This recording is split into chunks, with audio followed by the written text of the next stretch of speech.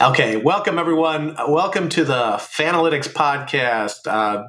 This week it's Mike Lewis, as always, and today I'm joined with Tom Smith, an economist from the Goizueta School of Business at Emory University. How are you, Tom? Doing well, Mike. Nice to see you. Nice to hear from you. Nice to be back on your show. Thank you very much. Tom, this is an early, I think we've done this 1 year, and you were part of it last year, a look at the top 10 most influential folks in the world of sports, and the world of sports being defined loosely. A look at the folks that have what I'm going to say, and the way I think this works is I'm going to throw out some semi-irresponsible hot takes in terms of where I think the world's going, and you get to be the voice of reason and slow me down or agree, whatever you want to do. Just my take on what's going to be the most culturally impactful long term, and you can pile on or say, Professor Lewis, you want to check yourself. Okay, I could do that. Okay, thank you. It's a good job title. I'm the Mike Lewis check yourself guy. Okay, the director of being sensible for today. Okay. I'm going to put that. I'm going to add that to my signature line on my Emory email to director of sensibility. Thank you.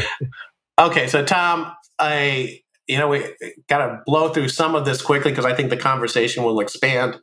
At number 10 on my list, I've got Michael Jordan. And I'm going to keep Michael, retired athlete, owner of the Charlotte basketball team, I believe. But I'm going to keep Michael Jordan on that list till I figure out a reason to take him out from this. And so my logic on Jordan is that this was the guy, and I'm not going to give Jordan credit for creating the modern sports marketing or, sports business world, but Jordan was the guy that the modern sports business world was built around. He was the test case. He was where the investments went in. And I'll throw out one fun number that Forbes estimates that the Jordan brand is worth $10 billion. Forbes also estimates that the Chicago Bulls are worth $4 billion. Wow. So yeah, that sounds about right. So people forget sort of that prior to Michael Jordan, the idea of having your own shoe deal, the idea of walking into a company and saying, this is what I'm going to do, and then I'm going to have this forever. So his Air Jordan shoe deal is in perpetuity. That's his forever. Lots of athletes come in and they get their deal, and then when they are stop being athletes, that deal kind of fades away. But this deal has, is in perpetuity. So he negotiated that. I think once upon a time, I think it was Jerry Krause who said that, the best deal that any basketball team ever signed was the deal that they signed with Jordan. They signed him to a long deal for actually a very, very small amount of money.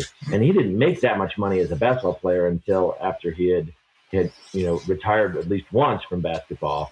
But all of his money is coming from shoe deals, marketing deals, his relationship with Gatorade. Yeah, absolutely. I agree with you 100%.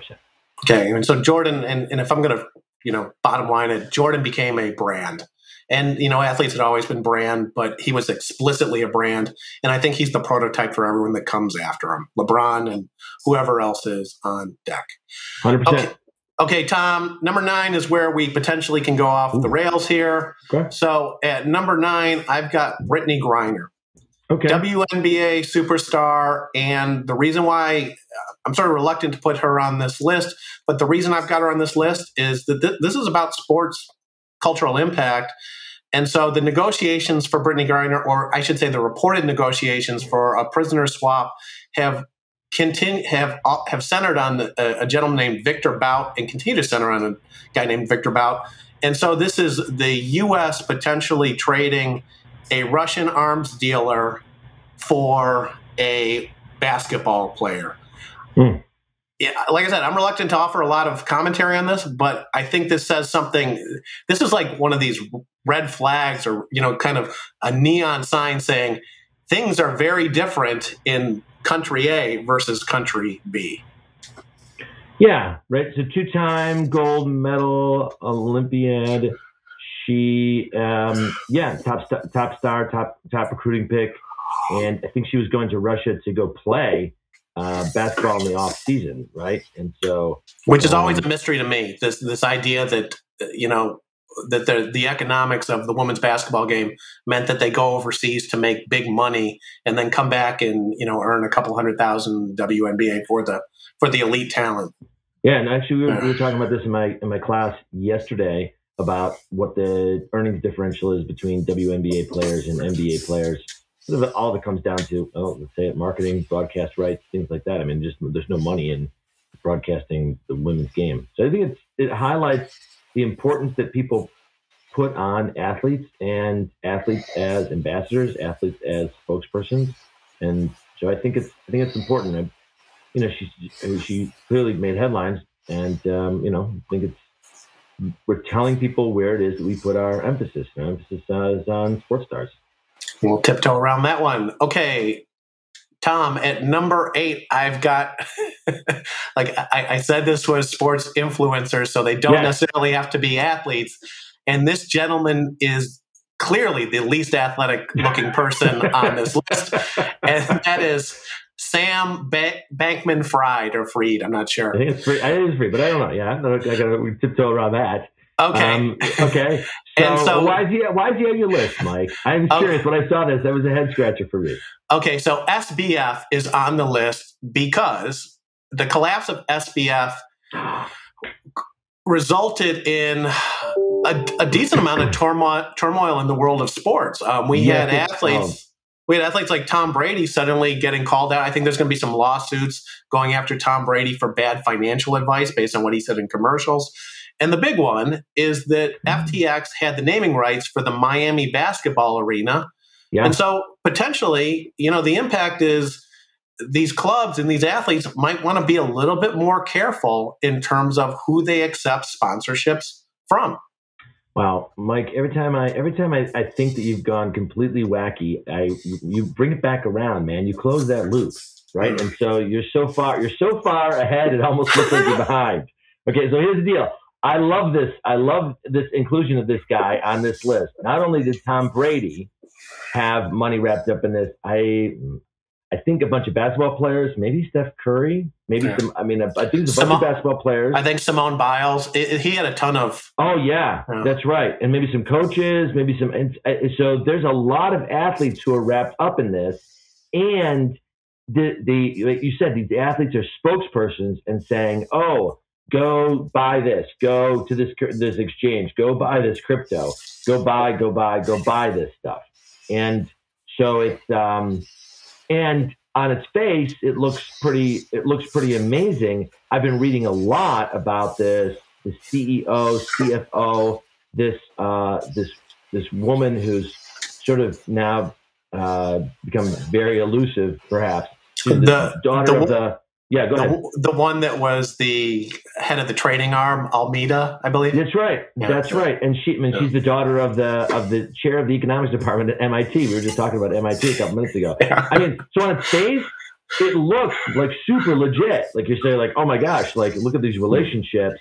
Why wouldn't this be a great asset to buy? So you're right.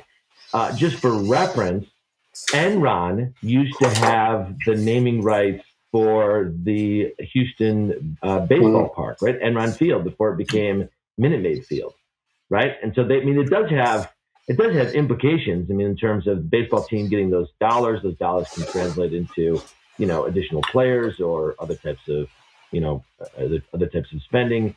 So yeah, I think there's going to be lawsuits. I think there's going to be a lot of fallout. Yeah, this guy definitely shook up parts of the athletic world here. Okay, small detour here. What's the name of the stadium where the Pittsburgh Steelers play?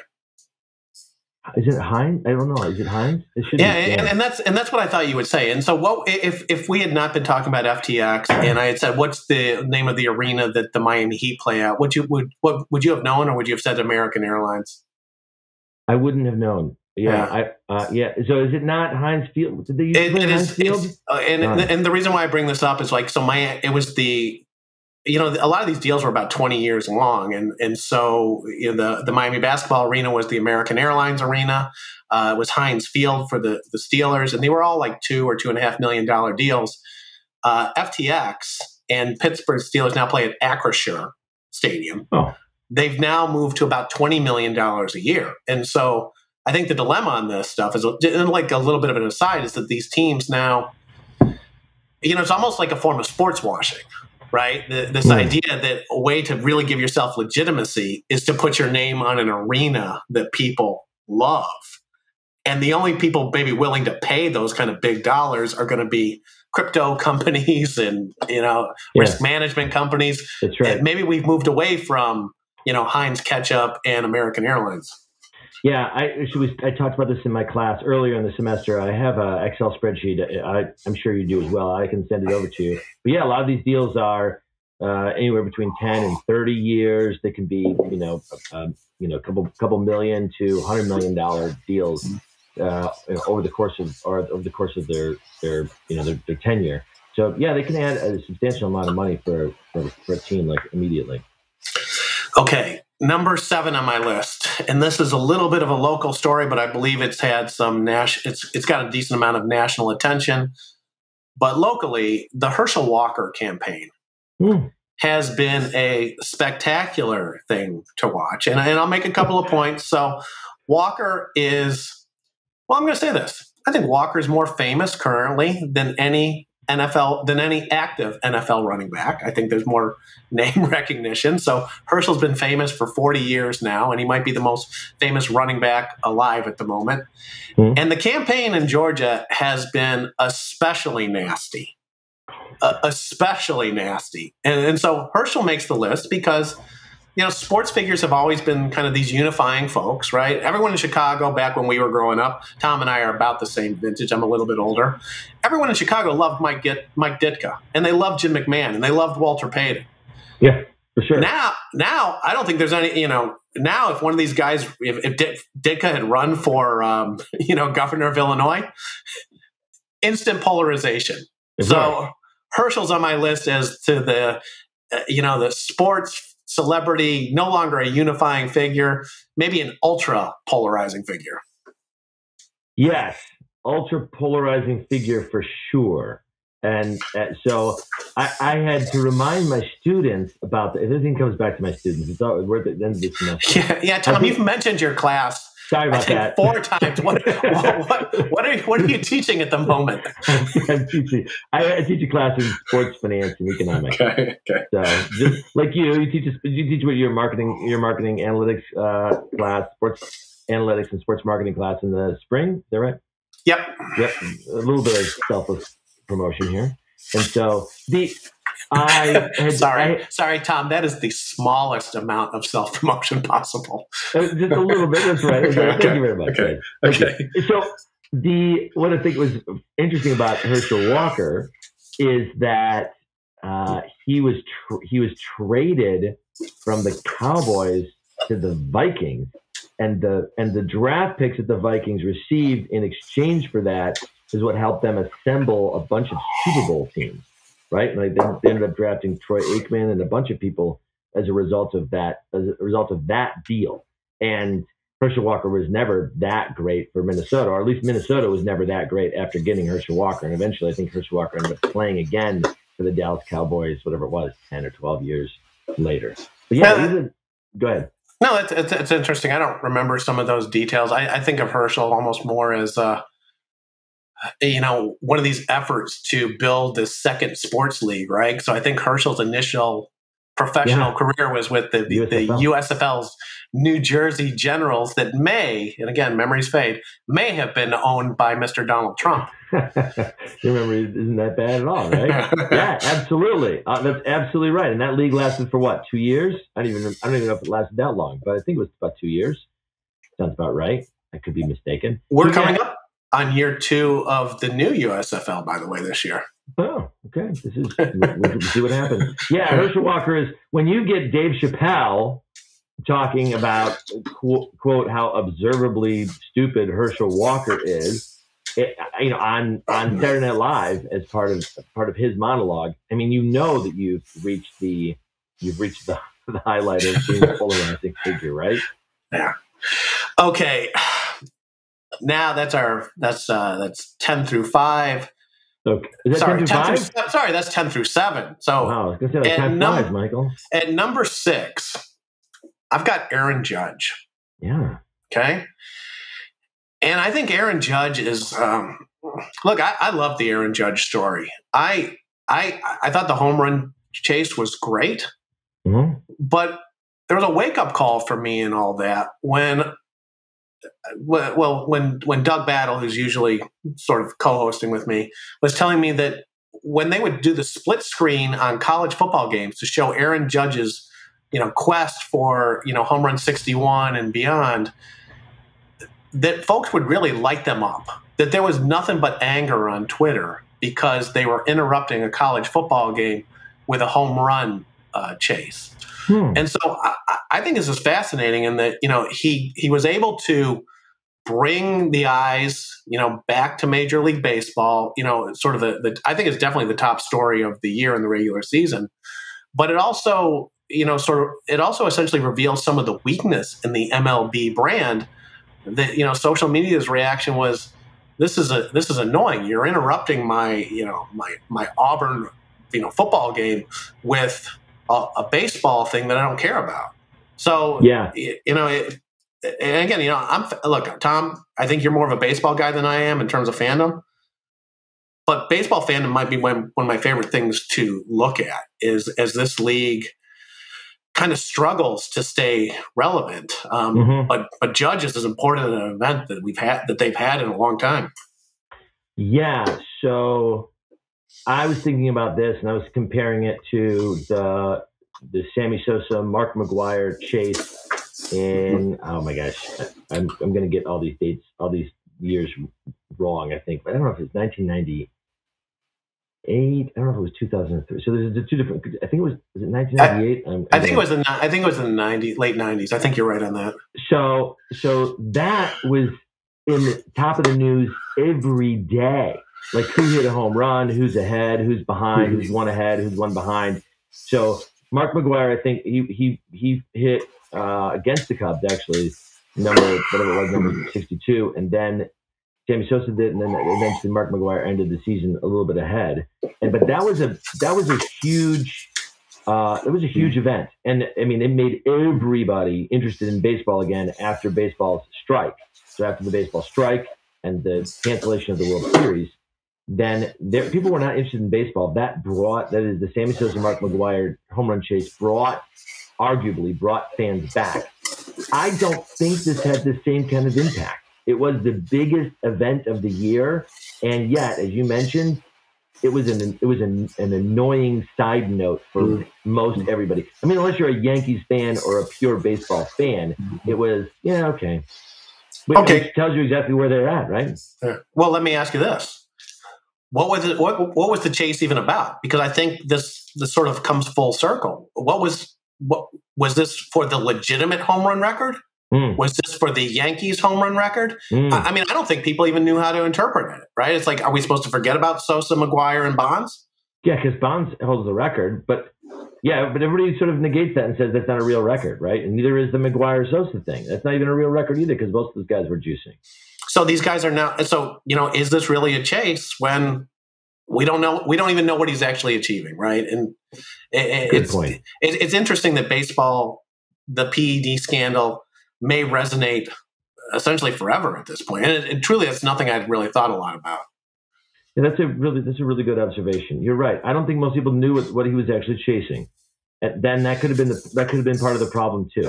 And I don't know if baseball, MLB, itself set it up and made it clear to people exactly what he was chasing. Like that would have been better if baseball had said, "Hey, here's what we're chasing," or here's how we're going to think about these records. I just read this morning that he either has been offered something in the neighborhood of about $300 million for 7 or 8 years. He might be if he accepts this offer, and I haven't seen what the final number is, probably the highest paid position player in Major League Baseball. Yeah, that's my understanding that the bidding war between the Yankees and him going back home to I think the San Francisco area was the speculation, but I think that's the numbers I've seen as well. It's hard to imagine to me, it's hard to imagine the Yankees losing a bidding war for, maybe the most high-profile guy in the league going forward, right? I mean, if baseball is going to recover, they need to recover around superstars, and by superstars, I'm not even talking about being on field superstars, media superstars, right? Yeah. And I don't know who has more potential than a guy that can hit 60 home runs a year. You know what I think is amazing is that by and large these guys, they aren't real media superstars. They can walk around and no one notices. I think you both know. What's that? Go ahead. 100%. I think Aaron Judge could walk through the building where we work and not be recognized. Oh yeah, we've had pro baseball players walking through the halls, and you introduce them to the class, and they're like, "Oh wait, you're so and so." You're showing. You're like, "Well, you look taller on TV." Like, okay, there's the guy, and you're like, "Huh, you just look like a normal dude, right?" I mean, it's not like basketball players that fill up the room because they do other things. It's just they look like just normal dudes. It's kind of amazing. Okay, Tom, at number 5, and this is where it gets, again, a little bit dicey, a little bit back and forth between sports and a little bit dicey when we have the intersection of sports and politics. Kyrie Irving. Yeah. I believe he's back playing for the Nets. I think he's played a game after being suspended for 8 games, though I'm not entirely clear on the details of what's happening. So... but the details to me don't actually matter. And so, in some ways, I don't even want to put you on the line for having a discussion about Kyrie, because this is kryptonite, right? This is third rail kind of stuff. But I felt the need to put him on the list because, Kyrie is the most controversial athlete in America. He is been this for multiple years now. I mean, he started to get some traction with Flat Earth. Then we had the vaccine hesitation or, refusing to take the vaccine. Right. And now he is firmly linked, at least in the public mind, with Kanye West. I don't know where this is going to go. He may end up like an Enes Kanter Freedom, right? Who I think has largely been forgotten very quickly after some media appearances. But he may become a pivotal cultural figure. I just don't know. So, do you want to add that, or do you want to say pass? Well, this is another person who made it into Dave Chappelle's Saturday Night Live monologue, right? And about Kanye, right? So, his joke was Kanye's in so much trouble, Kyrie's in trouble, right? And so it's true. Like you're right. It is beyond kryptonite. Well, Tom, what was the old line? Because Chappelle was like, Kanye's in so much trouble they had to publish Irving, which reminded me of it was like this old kind of college scandal joke, right?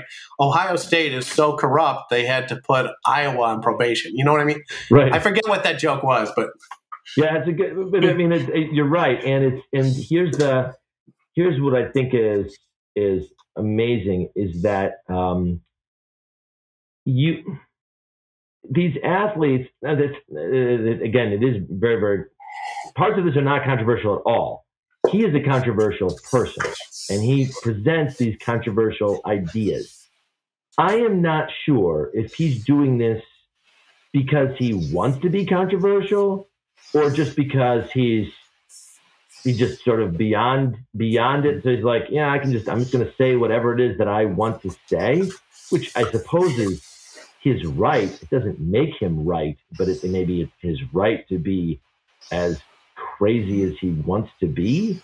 But the problem is, let's say for the Nets or whatever else, is that they have a brand to uphold. They have fans that they have to treat to a good game. So they don't have the luxury of saying, yeah, you can just be whoever you want to be. He's still representing the organization, the franchise. So they have an obligation to say, dude, like, chill it here, right? Get your stuff on straight. So yeah, I don't think he's going to stop being controversial. That's what he is. That's who he is. I don't know if that's what his brand is, but that's who he is.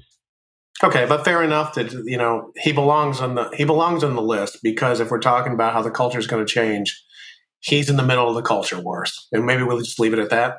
Yeah, that's clear. He's clearly made an impact.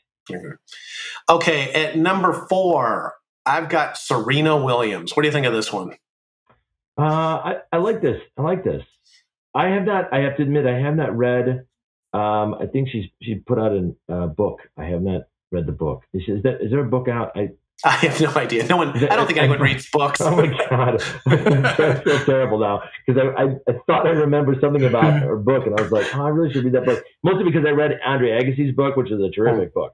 I actually really like books written by tennis players, and so it's kind of a strange thing, I suppose. But I mean, I really do. So I thought she had a book. Her retirement was a big splash. Did she unretire? I think I read something about maybe she's going to unretire. I don't know if you've seen this or not. I don't know. I mean, I don't know if she's going to unretire. I mean, she left the retirement was, well, I mean, in some ways, maybe the way you put it is, what is she retiring from, right? I mean, what was Serena's job? I mean, Serena's job is almost, and maybe in some ways this is like Michael Jordan. They are now brands. And so maybe the brand doesn't involve playing tennis anymore. Oprah doesn't have her daytime talk show anymore, but right. Serena's going to keep doing whatever she does. Part of the reason why I put Serena on the list, Tom, I don't know if you've ever looked at TV ratings for tennis. TV ratings for tennis never looked at are minuscule. I mean, they are truly, they are, and again, I'll throw out an example. I think they tend to be along the same level as like the Women's College World Series on ESPN. Now that's gotten a lot of attention because they've drawn very decent audiences of 1 million or 2 million folks. But when you realize that the American population is 330 million and a top tennis match is drawing fewer than 3 million viewers, Serena becomes fascinating to me because she's a complete media and marketing superstar, right? She's got all sorts of advertising, Subway and, something where she becomes Wonder Woman and it has something to do with it's like one of these terrible ads where you don't know what the product is, but she becomes Wonder Woman and she's hitting tennis balls at a guy in a mall. I mean, she's got all this kind of stuff, all this kind of cachet. But I think relatively very few people actually ever watched a complete tennis match that she participated in or won. But I would argue that she's top 5 American sports brand at this point. Yeah, okay. And probably most people listening to this haven't watched a full tennis match in years. I mean, once upon a time, it was the thing to do. I mean, I remember watching McEnroe and Bjorn Borg go at it. No, I mean, I actually do like watching these full matches. Like, Tom, I could have predicted those were the 2 names you were going to say. I guess so, right? I mean, no, of course, because because we're the same age, and that was the thing. Like it was the rivalry. And Pete Sampras and Andre Agassi. I mean, I'm showing where my tennis trends are. But I think it reveals the fact that the media, the way sports media used to be structured, is sports all used to get their time. Right. Yeah. There was a time where the Indy 500 was the big event of a weekend. There was a time when Wimbledon was center stage in American sports. I think everything is now expanded, that there is no time where the world completely turns towards Wimbledon. Mm-hmm. And so you don't get that. It's not clear to me that we're going to see. It's hard for me to imagine that we're going to see another Serena Williams like superstar in tennis. And here's the caveat. The key almost becomes that Nike has to identify someone. That person has to be successful, but Nike has to be fully behind them to reach that level of cultural impact. That's a really good observation. You're right. It's almost as if the star has to be identified beforehand to get the huge marketing dollars behind them that makes them the star. The star is the star, at least in some sports. The star isn't that you're amazing on the court or the pitch or whatever it is. It's you're amazing, and you also have the backing of $1 billion sports marketing behemoth behind you. Yeah. You're marketable. Okay, number 3 on this list. Okay, Tom, my favorite. If someone could have this as a favorite item, my favorite salary market I'm going very broad, is the NFL quarterback salary market. Oh, yeah, sure. Because I don't think it makes any sense whatsoever. Basically, whenever a decent quarterback comes up for the point of negotiation, it seems like they look at the last deal and essentially give them a few percentage points more. And they do this for essentially, let's say, almost like the top 15 or top 20 quarterbacks. So you get guys, it's like you get guys like Derek Carr or Kyler Murray setting records in some respects when it's their turn, when I don't think anyone thinks those guys are top 5 type athletes, top 5 quarterbacks. Yeah, no, for sure. So who's our number list? Who's our number 3? So at number 3, I've got Lamar Jackson, because he has thrown the script out. The deal has always been, whoever's next essentially gets something close to, maybe a little bit more than the previous guy. Mm-hmm. But what they get for agreeing to that is a little bit of security, right? They get the money a year or two early. But Jackson seems to have said, you know what? Nope. I'm going to hit the open market. So I'm risking my body playing in, 2022. Mm-hmm. So potentially, I think Jackson is going to change the world of the NFL quarterback. And look, the quarterback is by far the most important position in the NFL. He's going to change how this works. He's going to hit a true open market. Is he going to come up with a salary number that absolutely dwarfs what everyone else has got it? Yeah, I think so. Well, I mean, I just looked at his. Pulling up his stats right now. And let me throw this out there. I don't put, in terms of my analysis of NFL quarterbacks, I don't have Jackson as a top 5 guy. I think he's about a top 10 guy and sort of just around number 10. I don't think he's Mahomes. I don't think he's Brady. I don't think he's Allen. He's not any of those guys. Yeah, no, I'm just looking at his stats. Yeah, his stats are, definitely top 10. I'm looking at him relative to some other quarterbacks. He might be close to 5 or 6, depending on which rankings you're looking at and which set of statistics you're looking at. But he's going to blow the market through the roof. I mean, he's just. I think that this is a trend that was started by another controversial sports star a couple years ago, and that is, let's skip the big deal and let's go for some other, let's say, smaller deals, or maybe like try to put in a huge performance and up the ante. And Aaron Judge, actually, even last year, he was on our list earlier. Aaron Judge last year turned down a deal with the Yankees, and this is going to turn out to be a huge benefit for him because, he's going to get a lot more money than I'd say a lot more, and maybe 10%, 20% more than he was going to get if he had signed a deal last year. Right. So some people are willing to roll the dice on, let's say, some kind of fixed income and say, like, let's take a chance. I was thinking about a baseball player a couple years ago who had skipped some long-term deals to make some short-term deals, and it turned out well for him in the pocketbook. He's not a very good person, but it turned out well for him in the pocketbook. Who are you talking about? Nobody in particular. Worked tonight. Okay. These shows can end our careers, Michael. So. Okay. Well, okay. I'll pursue that with you afterwards. Okay. Number 2 on my list, another NFL quarterback, Tom Brady.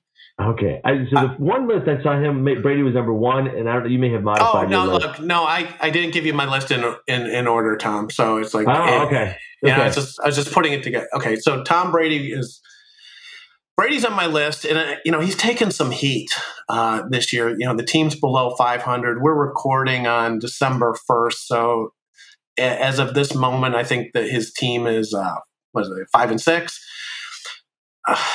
But you know what?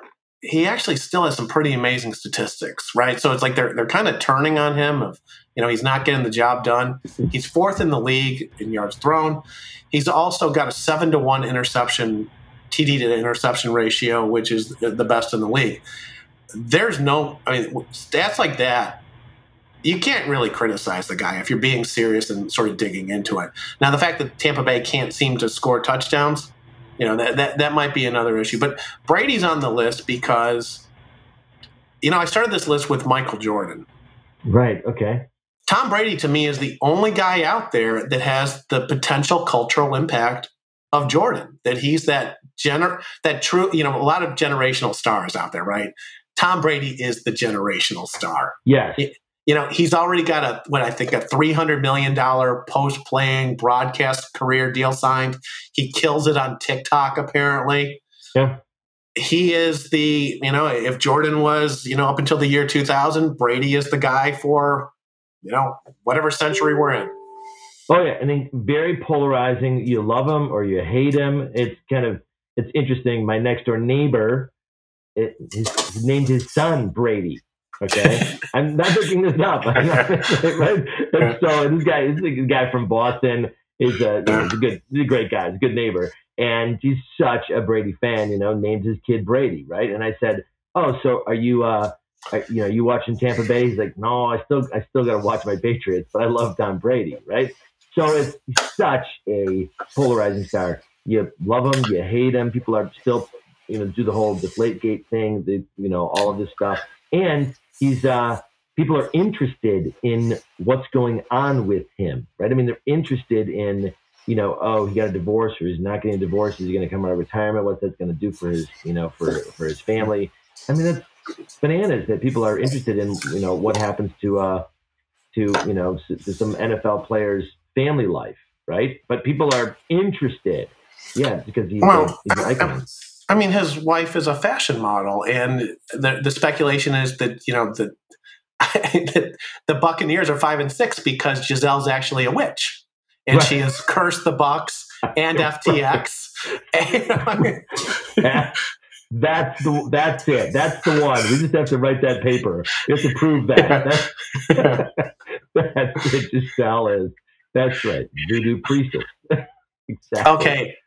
Tom, number one on this list, and I'm cheating a little bit on number one, and I'm kind of hoping you can help me out a little bit with it because it's not a sport that I spend a lot of time watching. But at number one, I've got Tiger Woods, Rory McIlroy, Justin DeChambeau, Phil Mickelson, and Greg Norman. You know where I'm going with this one?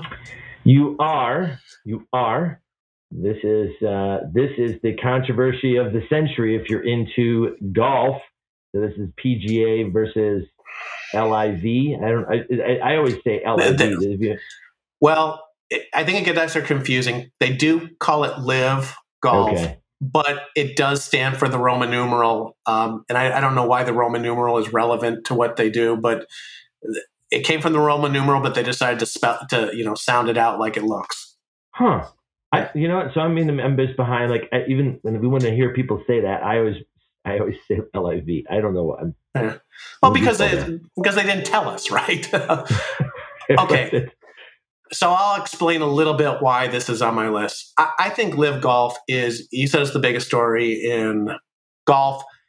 I think it's actually the biggest story in the world of sports because I think what this is capturing is this trend towards centralization. And we've seen failed attempts, right? The European Super Soccer League, right? Got a little that was play. Like 20 seconds. Yeah. But the idea that, and so just as a little bit of background, when you look at, let's say, the numbers of fans of, let's take a sport like the NBA. So what percentage of Americans actually are NBA fans? The NBA finals most years are probably going to generate 12, 13 million viewership for the finals. Okay, so it's not a tremendous number. Maybe there's 25 million hardcore NBA fans. But there might be 500 million hardcore NBA fans in China, right? And so to me, LIV Golf is this effort to take these kind of regional sports and turn them into true worldwide sports, something along the lines of the soccer tournament that's going on right now of FIFA. I tend to think golf was maybe the perfect place to attempt this because it's populated by stars that you can, by individual stars that you can sign rather than teams that you have to go after. Mm-hmm. I think this is on trend for where a lot of people want to take this stuff. You got a reaction to that? Well, first, my reaction is that your observation is, again, right on the money. So it seems this is the kind of sport. So I have seen numbers that say that golf is one of the most popular sports because so many people play it. Right? It's like watching it versus playing it. There's a lot more people who play it than watch it, but there's a lot of people who casually watch it, especially these big events, and then go out and try to play it. I mean, it's a hugely popular participation sport, at least in the U.S., and I have to believe other places as well. And yeah, this is somebody saying, okay, let's make this a global entertainment event. Yeah. Okay. And just to go through the names, the Tiger Woods, Rory McIlroy, Justin DeChambeau, Phil Mickelson, and Greg Norman. I couldn't pick one. Phil Mickelson was their original sort of brand that they started to collect for this. He also massively stepped in it with some comments about the Saudis and how the Saudis were still better than the PGA, right? I mean, just tremendously awkward comments. Oh, to set this up, and I didn't mean to really interrupt you. Yeah. So Tiger Woods is still in the PGA. I mean, he may not ever play again. And Rory McIlroy he's currently number one in the PGA. The other people you mentioned, Greg Norman is the CEO of Live Golf. Mickelson is one of their top players. Yeah. Bryson DeChambeau made a splash in the PGA because of his bulked up size, but he went over to Live. And you left off the list maybe Sergio Garcia, who used to be in the PGA, went over to Live as well. My logic for the list was Norman is the CEO and, has become so controversial that, it came out today that Tiger says they can't negotiate, the PGA and Live can't negotiate until Norman's gone. That's right. Mickelson was the original kind of figurehead that blew up in terms of the publicity, both positive in terms of generating some and negative. Mm-hmm. DeChambeau is the big prize that Liv has been able to take. McIlroy's the guy that sort of thumbed his nose at Liv. And let's be honest, Tiger's the guy that moves the needle, right? Yeah. Tiger is the big prize out there. He doesn't seem to be able to apply, but there are reports that Liv Golf offered Tiger $500 million. Yeah. Right. So this is, but like I said, this is to me, when I look at college football, and again, maybe two sports can't be more different. When I look at college football and I see what the what the Big Ten and what the SEC are doing, I just see centralization. I think this is kind of the key. It's like moving away from regional to moving to centralized. And I think we're in agreement on this one. To me, golf might have been the perfect platform, but even if it was the perfect platform, do you think they're going to pull it off? Seems like they're struggling. They're struggling to get, players that people want to watch, right? I mean, other than DeChambeau, and because DeChambeau and Phil Mickelson, I don't know if Phil Mickelson is suing, but he might be. I know DeChambeau is suing the PGA to get back in. Yeah. That's a bad sign. Where they say like, okay, I'm going to sign with you guys. Oh, but I also want a double dip here, and that is a sign that people say like, well, this gives me instant gratification. I get $10 million check, but I don't get to be part of the storied chase for the major tournaments and titles in the major tournaments. And ultimately, that's how people, I think, rank golfers in terms of, how many majors did you win? How many times did you win the Masters? How many times did you win the Open? I mean, because there's other golfers out there that were great. I think there's this guy in Canada who won, 57 Canadian Opens or something like this. And nobody knows who he is, as evidenced by the fact that I have no idea who that guy is, right? I think he started like natural golf or something, right? But I mean, why do you care? You don't care because it's Canadian golf versus something else.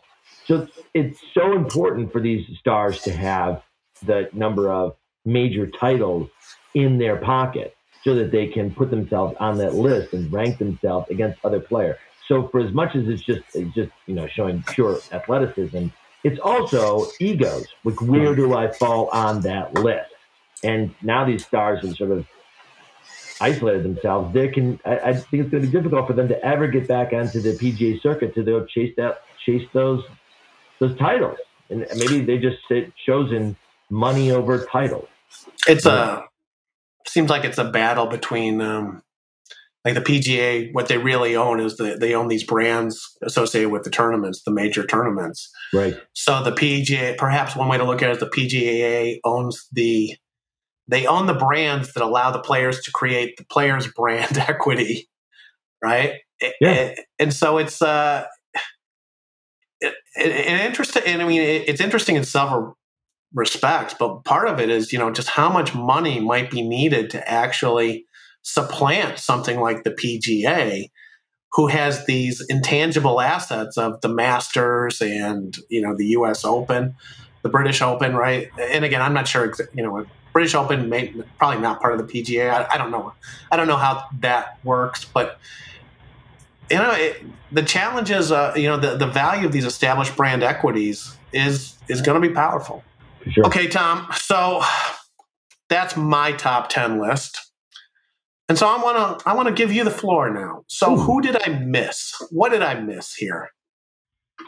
Because Tom, I guarantee I missed something.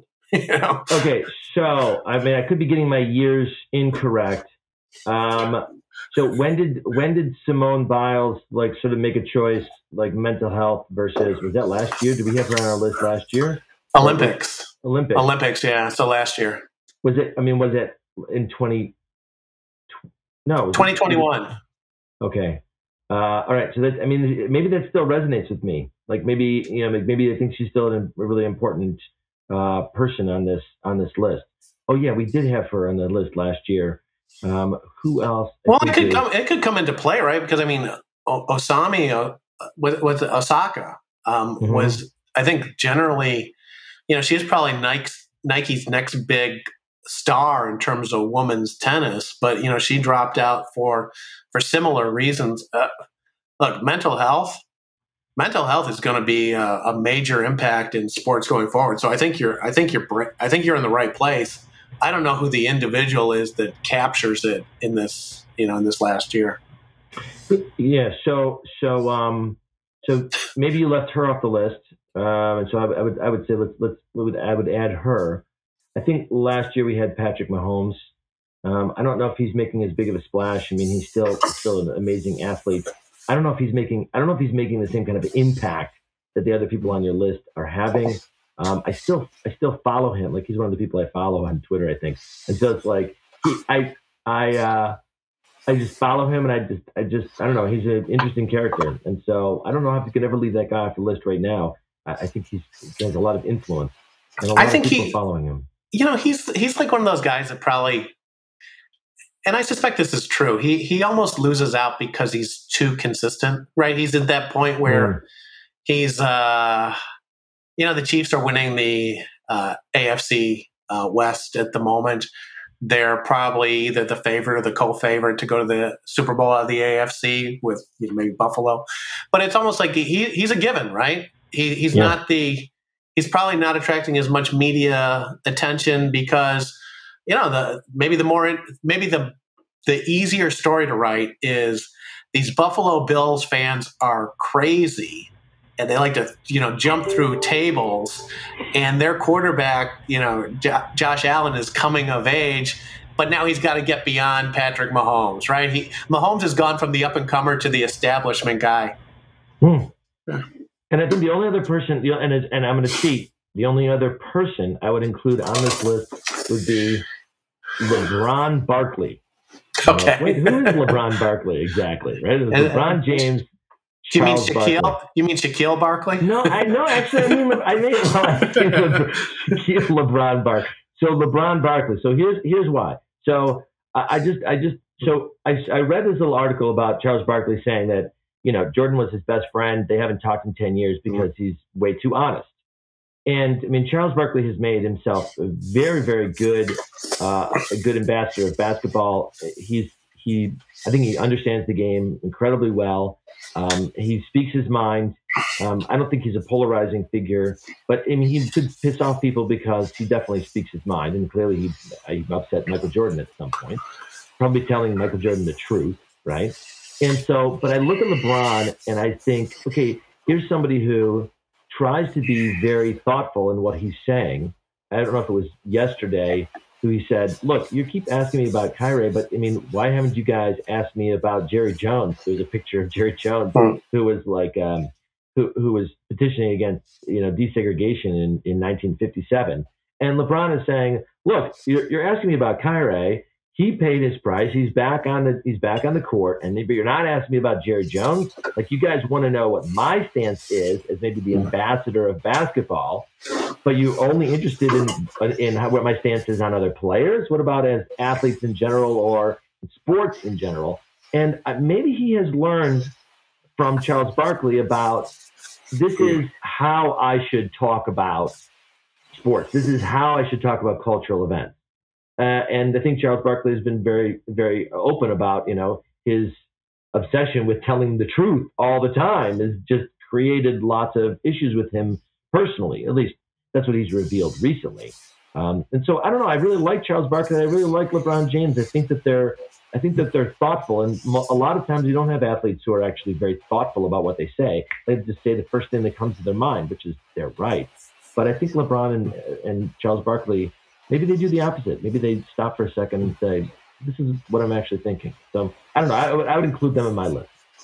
Yeah, I mean, I can definitely see it. I like where your head's at on. I don't know that I would combine it. I mean, LeBron essentially, I think, can make the list every year. When you're the biggest star in the NBA, and the NBA is the most player-focused league, you almost become an individual. The NBA seems destined to almost always be represented by an individual player, right? Right. And that is currently LeBron James. I love the idea of actually, I mean, not to step on your toes, but Barkley and Shaquille, are probably unique at this point in terms of being the least polarizing figures in sports, where the love for, Shaquille O'Neal and Charles Barkley seems near universal as far as I can tell. It's so funny that you said that, right? I mean, he just came out, he was talking about how he sold all of his Annie Pretzels place, and he said, "I don't know, black people don't like pretzels." And you think that's like a really controversial statement, but when Shaquille O'Neal says it, you're like, okay, like you would know, you owned a bunch of pretzel places, and nobody was buying pretzels in the neighborhoods you were selling them, so you probably know better than anybody. And it sounded just like really honest and forthright, like, I gave that up, I like the pizza. Okay, so I'm gonna make an addendum to this list, and I'm gonna say number 11 is Shaquille Barkley for being the least polarizing figures in sports at the moment, because these guys, you're right, they're absolutely Teflon. They're out there having a good time, and they're universally loved. Yeah, very nice. Okay, Tom, I think we'll wrap it up there. Thank you very much for coming on, and we'll do this again before next year, but we'll definitely make this an annual tradition. Absolutely, right after Thanksgiving. It's perfect. Okay, and for the rest of you guys out there, the article that goes along with the podcast will be at fandomanalytics.com with a lot more content. Thanks.